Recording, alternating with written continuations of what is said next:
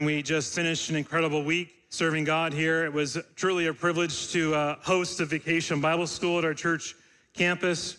We had lots of kids here, ages from 4 to 6th grade, and it was pretty busy, very, very full. It was a great time praying for more fruit from that. God would take his word and spin it into their hearts.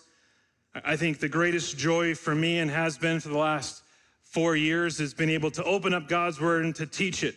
It's been said if you can't teach, the Bible to 4-year-olds, you really shouldn't get up and preach.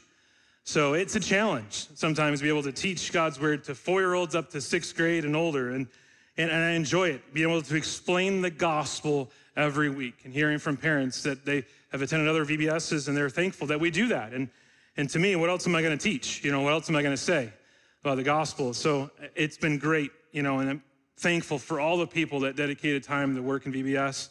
There were some who took vacation at work to come here and serve. So amazing. Praise the Lord. Thank you so much for your time and your service. Thanks to everyone who prayed and for those that were here praying. God is good. God answers prayer. So thank you for that. But one person that kept rolling around in my mind during the week was Joseph. It was Joseph and all that we've been talking about these last 5 weeks. That Joseph at 17 knew something about God that would help him as he's thrust into just trial after trial. He knew God. He knew especially that God was with him. And as much as I want to protect my own kids from pain and turmoil, and I want to protect all of those kids that sat in front of me every week, I recognize those kids will have experiences of tremendous heartache and pain and trials. And some have already, before they even came in this week. And my flesh wants to stop it. My flesh wants to say, no, I don't want them to experience that. And my spirit knows that's what God uses and allows. Few people will experience the comparable circumstance like Joseph. His was a tragic set of circumstances, one after another, but God never left him. And Joseph recognized that when someone sinned against him, God was still up to something good in his life and in theirs.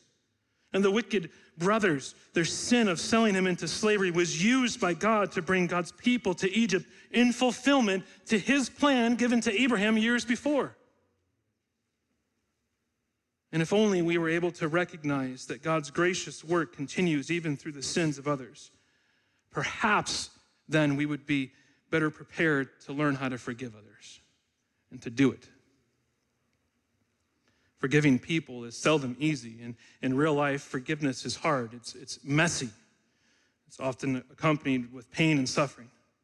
And for 20 years, Joseph couldn't see a single scrap of evidence that God was going to work out this detail with he and his brothers.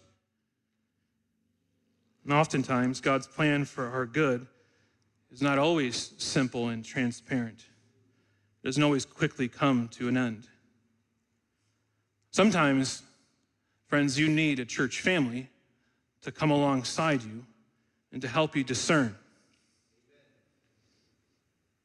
To come alongside and pray for you and just be there. Because we all have affliction. We all have troubles. And I recognize this morning as I stood here, this week in front of lots of kids, that many of them will have years of affliction ahead of them, of pain. That's a result of living in a certain sin-cursed world. But in affliction, that's the soil by which the fruit of repentance and endurance and perseverance and hope most richly grows. And that's why we sought to teach them about God. What do they need to know as they leave? They need to know God. They need to know him. It'll be for their betterment, for our betterment, if we know God, if we walk with him, if we can better understand who God is and how he works, it will help us. And as we've seen through the story of Joseph, it'll help us to learn how to forgive as God has forgiven us. See, Joseph will teach us, and most perfectly we'll see it in Jesus Christ. So I want to pray, and we'll get started here this morning. So I'll pray for you. You pray for me. God, we thank you that we can gather together to worship you. And we recognize that you are worthy of worship. You are worthy of our focus, of our setting aside other things this week, other pressing things that maybe are coming into our minds. We can set those aside and focus on worshiping you this morning. And I ask for your people that you would help them, that they would be able to see and understand your word as we walk through these chapters, that they would see and understand how you work and how most specifically you worked in Joseph's life and his brother's life and Jacob and in the nation of Israel. See your plan, that you haven't forgotten them. And may your people here this morning understand what forgiveness looks like. And may they leave this place knowing how to do it, how to forgive others in their lives. And we'll be sure to give you all the honor and glory at what we learn and what we understand here this morning. For we ask it all in Jesus' name, amen. We're in Genesis chapter 45. If you have a Bible there that's provided in the chairs, it's on page 36, and we encourage you to turn there. We're really just going to walk through these chapters. So if you don't have a Bible open, you're going to get lost, okay? So have the Bible open there, whether it's the Bible provided or one you have or on your phone, and look through there, Genesis 45. And the first is really a good day. Do you ever have those days that are so enjoyable that they're hard to forget? If you remember from last week, if you were here, Joseph is face to face with his brothers, and they have proven again God's work of repentance in their lives. And then it ends there. We ended in chapter 45 of Judah standing before them, willing to take the place of their younger brother Benjamin in prison. And then we come to chapter 45, verse 1. Then Joseph could not control himself before all those who stood by him. He cried, "Make everyone go out from me." So no one stayed with him when Joseph made himself known to his brothers. And he wept aloud, so that the Egyptians heard it, and the household of Pharaoh heard it. And Joseph said to his brothers, "I am Joseph. Is my father still alive?" But his brothers could not answer him, for they were dismayed at his presence. It's been quite a roller coaster story here for Joseph. He's quite a surprise to his brothers, but not only them, to the Egyptians. Joseph held this truth close to the vest, not only to test his brothers, but also to protect them.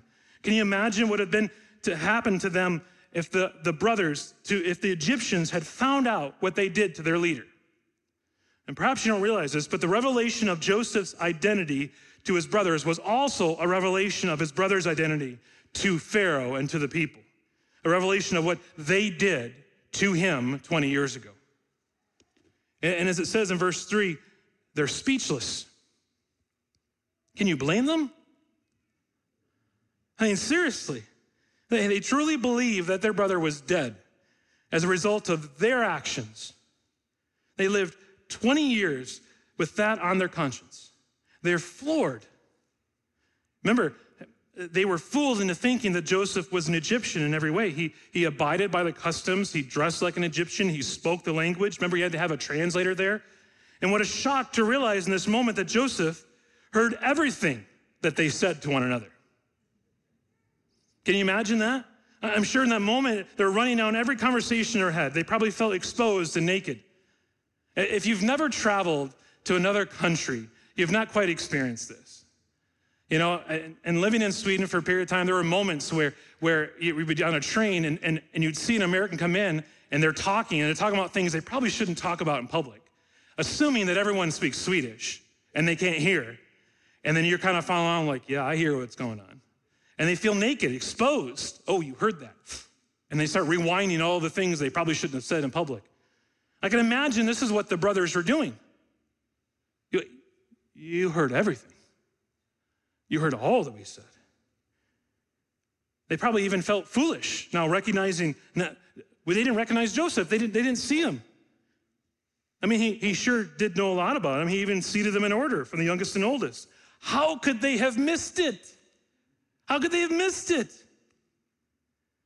But maybe more importantly, they were horrified at the situation they're in now. Remember, Joseph had spoken harshly with them and put them in jail. And and even kept one of their brothers in prison when they went home. Perhaps there's a twinge of fear of what Joseph would do next. Here Joseph has them, right where he wants them. Is he going to get revenge? He could inflict tremendous amount of pain now. What will Joseph do? Look at verse 4. Joseph said to his brothers, "Come near to me, please." And they came near, and he said, "I am your brother Joseph, whom you sold into Egypt. And now do not be distressed or angry with yourselves because you sold me here, for God sent me before you to preserve life. For the famine has been in the land these 2 years, and there are yet 5 years in which there will be neither plowing nor harvest. And God sent me before you to preserve you a remnant on earth and to keep you alive for you many survivors. So it was not you who sent me here, but God. He has made me a father to Pharaoh and Lord of all his house and ruler over all the land of Egypt." And here we learn about Joseph's theology. We learn what he knows and believes about God. And here we also find one of the most comprehensive displays of the relationship between God's sovereignty and man's freedom. Joseph doesn't work to release the tension between the two. He just states the facts. There are 3 times in these 5 verses that Joseph plainly says, "You sold me into Egypt, but God was behind it." He repeats this to make sure they understand what they have done, their sin. But at the same time, Joseph states clearly the sovereignty of God. Do you see it? God sent me before you to preserve life. He most clearly states that they are responsible for their actions. His brothers don't get a free pass on their sin simply because God uses it for his own purposes. And this is important for us to understand. God did not force these men to sin and to sell them. They did exactly what they intended to do of their own volition, of their own desires. There was no coercion. This is important for us to understand. The 1689 Second London Baptist Confession, I believe, is helpful. I want to listen as I read it. "God hath decreed in himself from all eternity by the most wise and holy counsel of his own will, freely and unchangeably, all things, whatsoever comes to pass. Yet so as thereby is God neither the author of sin, nor hath fellowship with any therein, nor is violence offered to the will of the creature, nor yet is the liberty of contingency of second causes taken away, but rather established, in which appears his wisdom disposing all things, and power and faithfulness in accomplishing his decree." And in that, he's stating again God's sovereignty. And God is not the author of sin, but God is still sovereign and control over everything. And people may ask, why would God use sinful men in order to carry out his decree? And I was reminded again this week in reading and studying, the answer is, where is God going to find sinless men? There's only one, and he's not in this story. Where is God going to find sinless men? There are no sinless men. Paul tells us, all fall short of the glory of God. So everything God does to bring about God's plan involves sinful men and their sinful actions. And God is sovereign over everything. He has control over everything. And that thought either brings you comfort or pain. Some of us get tripped up by this, by the events of our lives. We wonder why bad things happen to good people. Decent people. You perhaps think that Joseph might have asked that question over the 13 years he spent in prison. I don't think he did. Because what kept him going was his theology, what he believed about God. And our problem is that we too often think of God as altogether like us. We project onto him our own little perspectives and our finite wisdom and our very short-sighted strategies. God must work like we work. We really think that God should act as if humans are truly at the center of the world and the purpose of the universe. And don't you find that true in the culture in which we live? Don't you even find it perhaps true, lingering in your hearts? This is the basic sin of all. Who is at the center of your life? Truly. Who do you think of most? We make ourselves in 1,000 different ways the center of the world. It's all about us. Martin Luther was right when he said sin is homo incurvatus in si in Latin, which means man curved in on himself. Sin is ultimately selfishness. Humanity turned in on itself. We want to sit on the throne of our life. It's all about us. It's about our needs and our wants and our desires. It's about me.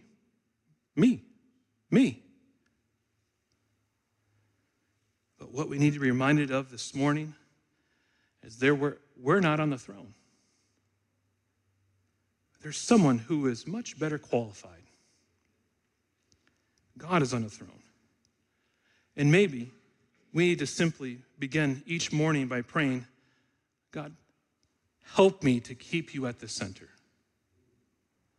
Help me to keep you at the center. Just that simple reminder might change the way that we act and think and react to our days and our relationships. God, help me, remind me that you're on the throne. We need to comfort ourselves this morning with the doctrine of God's sovereignty, to find peace in the fact that God can overturn your bad decisions, and he can work through your faults and the faults of other people, and he can remove your transgressions and use the sins of others for your good and for his glory. Friends, do you believe this today? He says again for us, so it was not you who sent me here, but God. This is the theology of Joseph. Does your theology lead you to respond the same way? Does your theology lead you to respond this way to the sins that come upon you from others? It was Joseph's theology applied to his circumstances that allowed him to respond the way that he does to his brothers. It's when we're ignorant of God, of his ways, that we're prone not to forgive, to hold grudges, to have hatred towards others.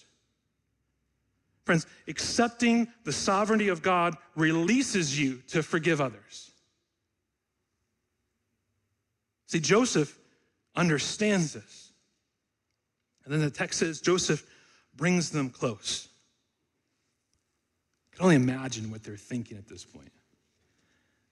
Bringing us close. I'm flabbergasted at seeing their brother that they had given away. And now he wants them close. What is he going to do? What a uncomfortable moment this must have been. But coming to terms with our sin is uncomfortable. But Joseph relieves all the stress in that moment and tells them not to worry. And then he says in verse 9, hurry and go up to my father and say to him, thus says your son Joseph, God has made me Lord of all Egypt. Come down to me. Do not tarry. You shall dwell in the land of Goshen, and you shall be near me, you and your children, your children's children, and your flocks, your herds, and all that you have. And there I will provide for you. For there are yet 5 years of famine to come, so that you and your household and all that you have do not come to poverty. And now your eyes see, and the eyes of my brother Benjamin see, that it is my mouth that speaks to you. You must tell my father of all honor in Egypt, all of my honor in Egypt, of all that you have seen. Hurry and bring my father down here. Then he fell upon his brother Benjamin's neck and wept, and Benjamin wept upon his neck, and he kissed all his brothers and wept upon them, and after that his brothers talked with him. See, his theology is on full display. He is clear that God has overruled their sin, overruled their evil intentions, and he will not hold them ransom. He does not insist on them paying for their sins. He is gracious and welcoming to them. And William Temple once said, to return evil for good is devilish. To return good for good is human. To return good for evil is divine. This is what we see in Joseph. God's work in his life. He is a different man, and he now calls for his father. He wants to see his dad. Continuing, look at verse 16. When the report was heard in Pharaoh's house, Joseph's brothers have come. It pleased Pharaoh and his servants. And Pharaoh said to Joseph, say to your brothers, do this, load your beast and go back to the land of Canaan and take your father and your households and come to me, and I will give you the best of the land of Egypt, and you shall eat the fat of the land. And you, Joseph, are commanded to say, do this, take wagons from the land of Egypt for your little ones and for your wives, and bring your father and come. Have no concern for your goods, for the best of all the land of Egypt is yours. Do you see the irony at all? If you read the scriptures and you read past Genesis and Exodus, do you see the irony in this?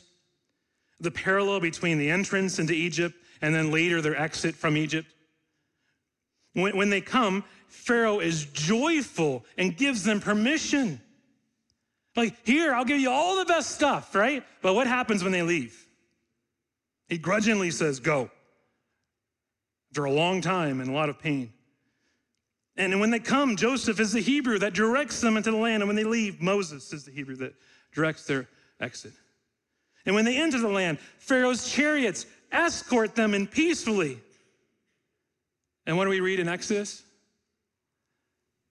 The chariots chase them out of Egypt. The irony. When they enter the land, a small bunch, 70 folks, it says, but when they leave, they're a nation, millions. See, God planned it all this way. And if God can plan this perfectly for the nation of Israel, he can handle your life too. Verse 25, so they went up out of Egypt and came to the land of Canaan to their father Jacob, and they told him Joseph is still alive, and he is ruler over all the land of Egypt, and his heart became numb, for he did not believe them. But when he told them all the words of Joseph, what he had said to them, and when he saw the wagons that Joseph had sent to carry him, and the spirit of their father revived. And Israel said, it is enough. Joseph, my son, is still alive. I will go and see him before I die. What a day. What a day for Jacob. For 20 years, he believed that he sent Joseph to his death to check on his brothers. For 20 years, he believed he would never see Joseph again. For 20 years, he mourned and lived in sadness for how God was going to fulfill his promise now. How was God going to do it? Jacob had to move on. He had to, like anyone who has ever lost a loved one, they had to find a way to honor the memory of them, but they had to move on with life. But now this day, he learns that Joseph is alive and he's numb, he's cold. How could this be? Are you telling the truth? Perhaps he didn't believe the brothers at this point. It's a lie. Can he trust them? But the text says he sees the wagons. And it all sink in. Joseph is alive. God is faithful. Do you see the wagons in your life? Maybe when everything seems to be pressing in against you and all you see is the pressing in to look out and see how God's provided. Time and again. How has God provided for you? Have you recounted that lately? Maybe that should be the topic over lunch this afternoon. Well, that's chapter 45. Let's look at chapter 46, the moving day. How quickly we are prone to give up in life, and how quickly we are to lose faith.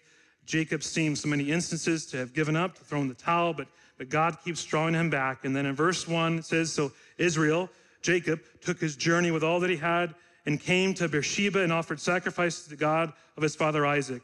And God spoke to Israel in visions of the night and said, Jacob, Jacob. And he said, here I am. Then he said, I am God, the God of your father. Do not be afraid to go down to Egypt, for there I will make you into a great nation. I myself will go down with you to Egypt, and I will also bring you up again, and Joseph's hand shall close your eyes. God breaks his silence.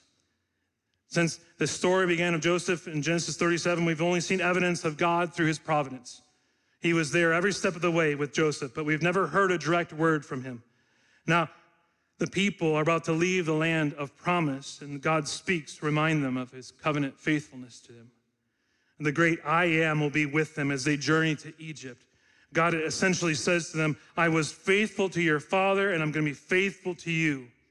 And this offers so much hope now to Jacob.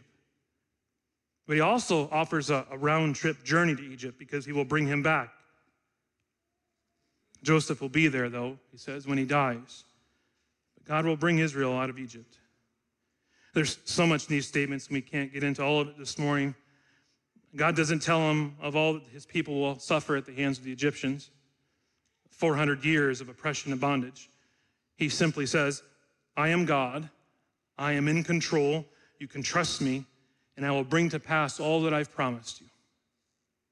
And how comforting those words were to Jacob. In verse 5, then Jacob sent out for Bathsheba. The sons of Israel carried Jacob, their father, their little ones, and their wives, and the wagons that Pharaoh had sent to carry them. Also took their livestock and their goods, which they had gained in the land of Canaan, and came into Egypt. Jacob and all his offspring with him, his sons and his sons' sons with him, his daughters and his sons' daughters, all his offspring he brought into Egypt. And what we see is Jacob coming with the entire family to Egypt. Nothing stayed behind. This is a promise of God now in this beginning phase and stage. It's a wholesale move. They bring everything. And Joseph had longed to return home, I'm sure, for years. Now think of it, home is coming to him. God is creative, isn't he? We'll skip down to verse 26. All the persons belonging to Jacob who came into Egypt, who were his own descendants, not including Jacob's sons' wives, were 66 persons in all. And the sons of Joseph who were born to him in Egypt were 2. All the persons of the house of Jacob who came into Egypt were 70. And he had sent Judah ahead of him to Joseph to show the way before him in Goshen, and they came into the land of Goshen. Then Joseph prepared his chariot and went up to meet Israel his father in Goshen. He presented himself to him and fell on his neck and wept on his neck a good while. Israel said to Joseph, "Now let me die, since I have seen your face and know that you're still alive." What an amazing scene this is. A long-lost son is back. And in verse 31, Joseph said to his brothers and his father's household, "I will go up and tell Pharaoh and will say to him, my brothers and my father's household who are in the land of Canaan have come to me, and the men are shepherds, for they have been keepers of livestock, and they have brought their flocks and their herds and all that they have. And when Pharaoh calls you and says, 'What is your occupation?' you shall say, 'Your servants have been keepers of livestock from your youth even till now, both we and our fathers, in order that you may dwell in the land of Goshen, for every shepherd is abomination to the Egyptians.'"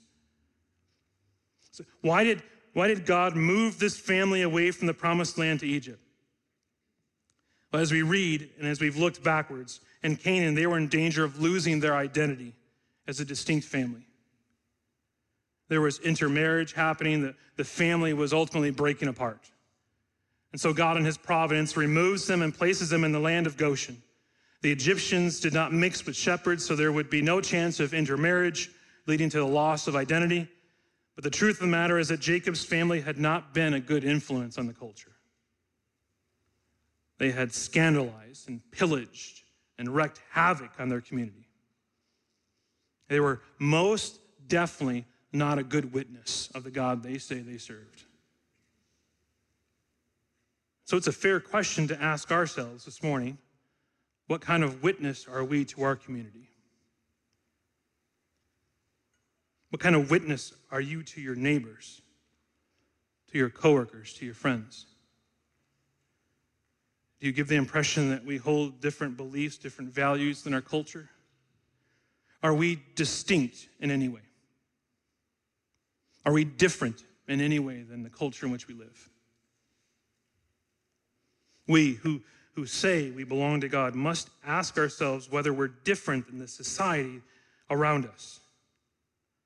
As our country, our culture races to another famine, not food, not material things, but a famine of the word being preached, being lived out, being believed. We're in it. Do you see it? Do you sense it in your own lives, in your community in which you live? So we're not instructed in the Bible to withdraw from the world. You live in the world. We don't live like the world. God didn't take us out. He left us here to live distinct, to live differently. Well, we've looked at the first 2 chapters here. What can we learn?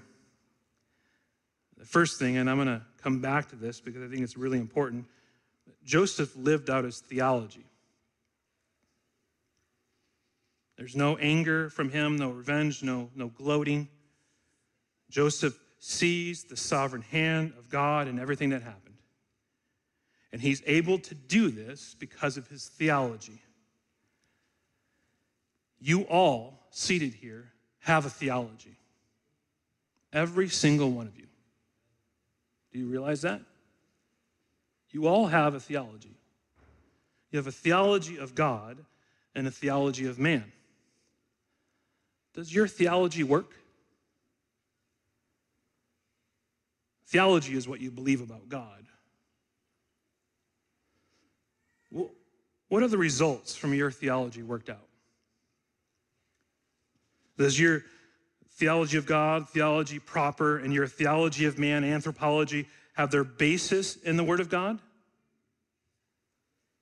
If we understand who God is and who man is, we will be able to avoid many of the pitfalls in life.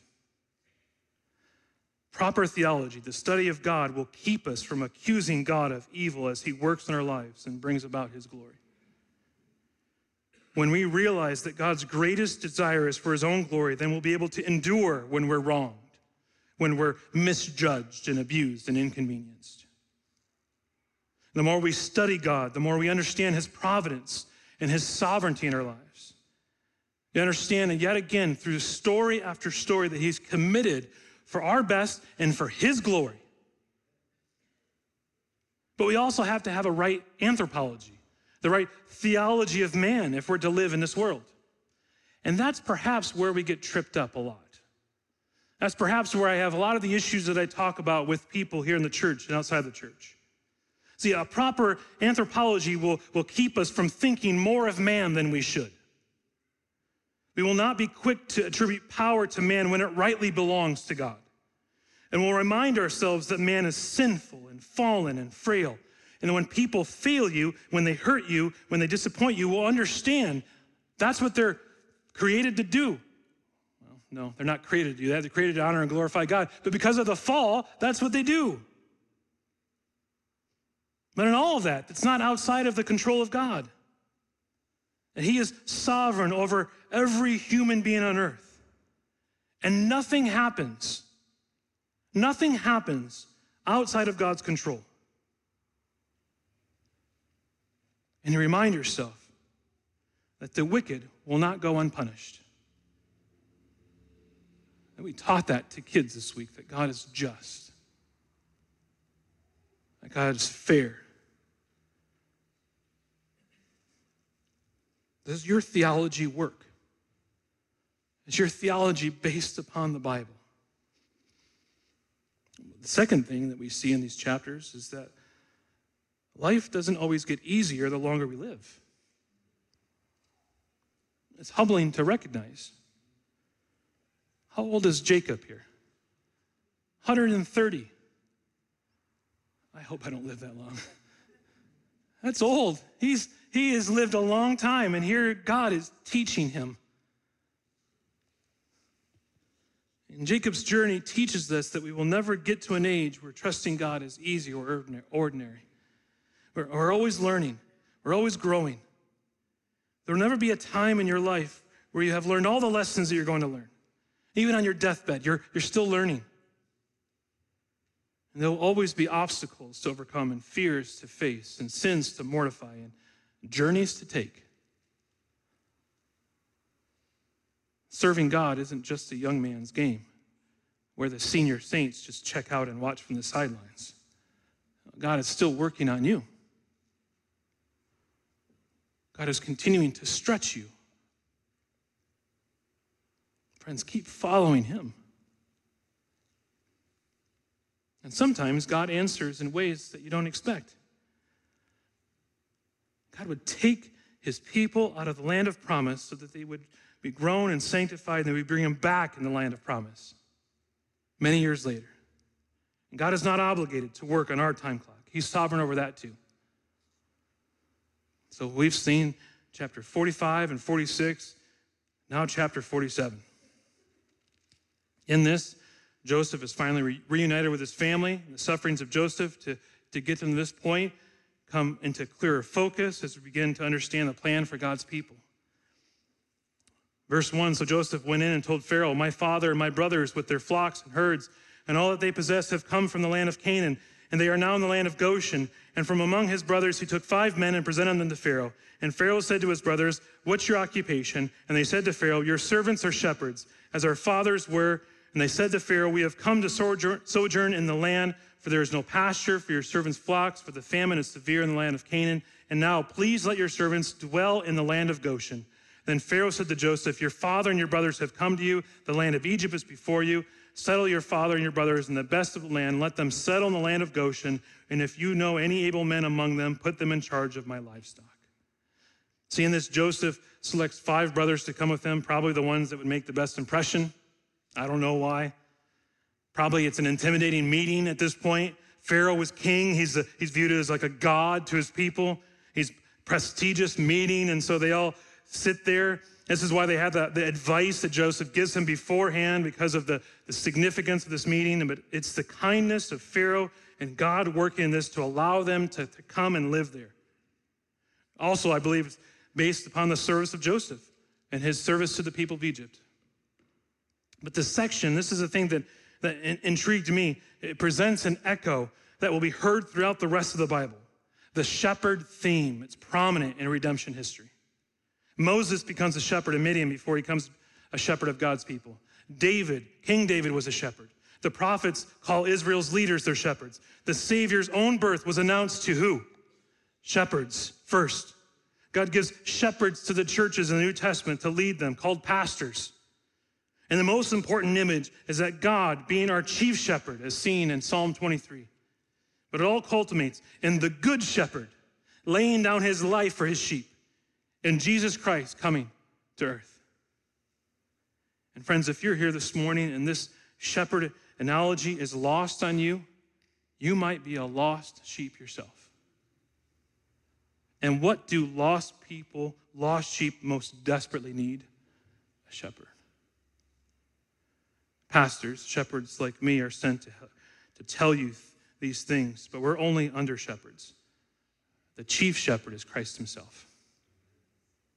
The good shepherd, the chief shepherd, the one who laid down his life for the sheep.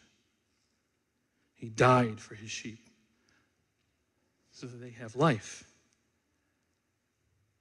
So friends, trust in the one who is worthy. Trust in our great shepherd today.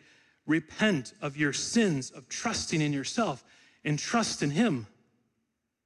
If you're asking questions, if this is on your radar at all, and searching thoughts, what it means to be a Christian, what it means to understand this, friends, you need to ask. You need to first pray and ask God for clarity, but come find us. This is why we're here. This is why I'm employed by the church. I want to come and walk alongside you and give you answers to what that means to be a sheep and to understand that Christ is your great shepherd, the good shepherd who laid down your life for you. So find us, email me, call me, talk to one of us, myself or the other elders. We want to walk you through and understand what it means to follow Christ. In verse 7, he continues, "And Joseph brought in Jacob his father and stood him before Pharaoh, and Jacob blessed Pharaoh. And Pharaoh said to Jacob, 'How many are the days of the years of your life?' And Jacob said to Pharaoh, 'The days of the years of my sojourning are 130 years. Few and evil have been the days of the years of my life, and they have not attained to the days of the years of the life of my fathers and the days of their sojourning.' And Jacob blessed Pharaoh and went out from the presence of Pharaoh." Here's Jacob, a simple shepherd over a family of 70. In the land, now leaving their homeland because of famine, standing before the leader of the not-so-free world. He's standing there in fulfillment of God's word. Many years earlier, God spoke to Abraham in Genesis 15. If you know this, it says in Genesis 15, verse 13 and 14, "Then the Lord said to Abram, 'Know for certain that your offspring will be sojourners in a land that is not theirs, and will be servants there, and they will be afflicted for 400 years. But I will bring judgment on the nation that they serve, and afterward they shall come out with great possessions.'" See, God planned it all those years before. God said they would sojourn to a land, Egypt. And all that he promised to Abram came true. And then verse 27, thus Israel settled in the land of Egypt and the land of Goshen, and they gained possessions in it, and were fruitful and multiplied greatly. And Jacob lived in the land of Egypt 17 years, so the days of Jacob, the years of his life, were 147 years. There would be prosperity for God's people in Egypt. God had not forgotten his promise to Abraham, Isaac, and Jacob. There would still be a covenant people no matter where they would find themselves. There are no borders on God's blessing. He can bless them just as easily in Egypt as he did in Canaan. And in verse 29, as we finish the chapter, and when the time drew near that Israel must die, he called his son Joseph and said to him, if now I have found favor in your sight, put your hand under my thigh and promise to deal kindly and truly with me. Do not bury me in Egypt, but let me lie with my fathers. Carry me out of Egypt and bury me in their burying place. And he answered, I will do as you have said. And he said, swear to me. And he swore to him. Then Israel bowed himself upon the head of his bed. And God would be faithful to his people. They would prosper in the land, but the chapter ends with Jacob yearning for his land, the promised land at the end of his life. And he recounts God's blessings to them and makes them swear to take them back to the promised land after his death. And this is a reminder to all who live and prosper in this land. Regardless of where we find ourselves, no matter how wealthy we become, we all live in the land of our affliction. This isn't our home. Friends, this is all Egypt. All the blessings we have in this life will fade away. And so I ask, where do your possessions lie? We tend to get possessed by the possessions that we buy. Where do your possessions lie? See, our greatest treasure should not be here, friends. Our future is not in this world. Our lives are hidden in heaven. And that's what we should long for. This right here, no matter how good it is, it's all Egypt. It's all Egypt. Don't be fooled. Don't believe this is it. It's not. Christian, you were made for more than this earth. Made for more. Well, I know your outline says that we're going to go into chapter 48, but I made an executive decision to not do that. So we're going to look at chapter 48, 49, and 50, Lord willing, next week, so you have to come back. And as I end here, the question of my message, the title is, do you know how to forgive? And the more we dwell on the gospel, the better we're prepared to forgive others who sin against us, even when they don't ask for forgiveness. And we can pluck out those seeds of bitterness by learning how to forgive them. True forgiveness doesn't deny that actual wrongdoing happened. True forgiveness is looking at the offender in the eye, knowing what they did, acknowledging their offense, and forgiving them anyway. But all forgiveness for the Christian is impossible apart from the grace of God. Martin Lloyd-Jones said, the proof that you and I are forgiven is that we forgive others.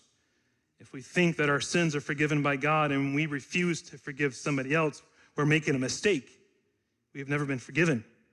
The man who knows he has been forgiven only in and through the shed blood of Christ is a man who must forgive others. He cannot help himself. Christians forgive.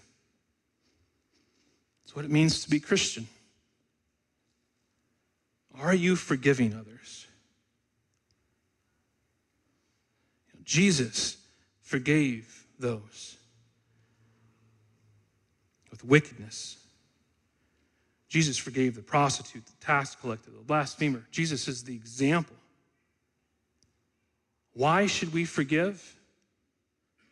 Christian, it's because Christ has forgiven you. When Titus says, when the goodness and loving kindness of God our Savior appeared, he saved us, not because of works done in righteousness. It's not because we met him in halfway somehow. It's not because we cleaned ourselves up. It's not because we can do enough to earn God's favor, but it was because of his mercy, because of his love. And we're here this morning, Christian, because Jesus Christ didn't say with cold hatred, indifference, just give them what they deserve. He didn't say that. No, Jesus pities the thief. He pities the drunkard. He pities the abuser. He pities the pornographer. And don't you kid yourselves for 1 minute, Jesus Christ pities the educated and self-sufficient and elite and the moral and the religious. And he forgives them all, not because of what they do, but because of what Jesus Christ did. That's how we can forgive. For Joseph to forgive his brothers was extremely hard. But he saw God in the midst of this. His theology was working out. And if we see how the Lord has worked in our lives, we'll be eager to forgive. So don't forget the gospel, friends. If you're a Christian here this morning, you've been forgiven so much. Be ready to forgive others, just as Christ has forgiven you. This morning, we're going to celebrate communion together. So I'm going to ask the men that are serving to come up here right now as I continue. We celebrate communion once a month, and as we transition, we know this issue of forgiveness is seen most clearly in Jesus dying for us on the cross. See, forgiveness costs the lifeblood of the Son of God. When Romans says we're justified by his grace as a gift through the redemption that is in Christ Jesus, it means that he was paying the debt we owed to God for our sins. This is what makes the cross good news. It's what makes the gospel good news. See, at the cross, we see what Christ did for us freely and fully, and we're forgiven because of the cross. So I'm going to pray, and then we're going to join in together with the communion service. Father, we thank you that we can be reminded yet again of what you did for us on the cross. And we recognize this communion service, this meal together, is for those only who are trusting in you. It's for believers who have turned from their sins and are trusting in you. And I pray that we be reminded again. And I pray for those that are seated here that are not, that they would witness this, that they would see this, they would observe the difference here as Christians, as believers, that we trust in you. You are the only way to have eternal life. And we thank you that we can remember that here this morning. We pray this all in Jesus' name. Amen.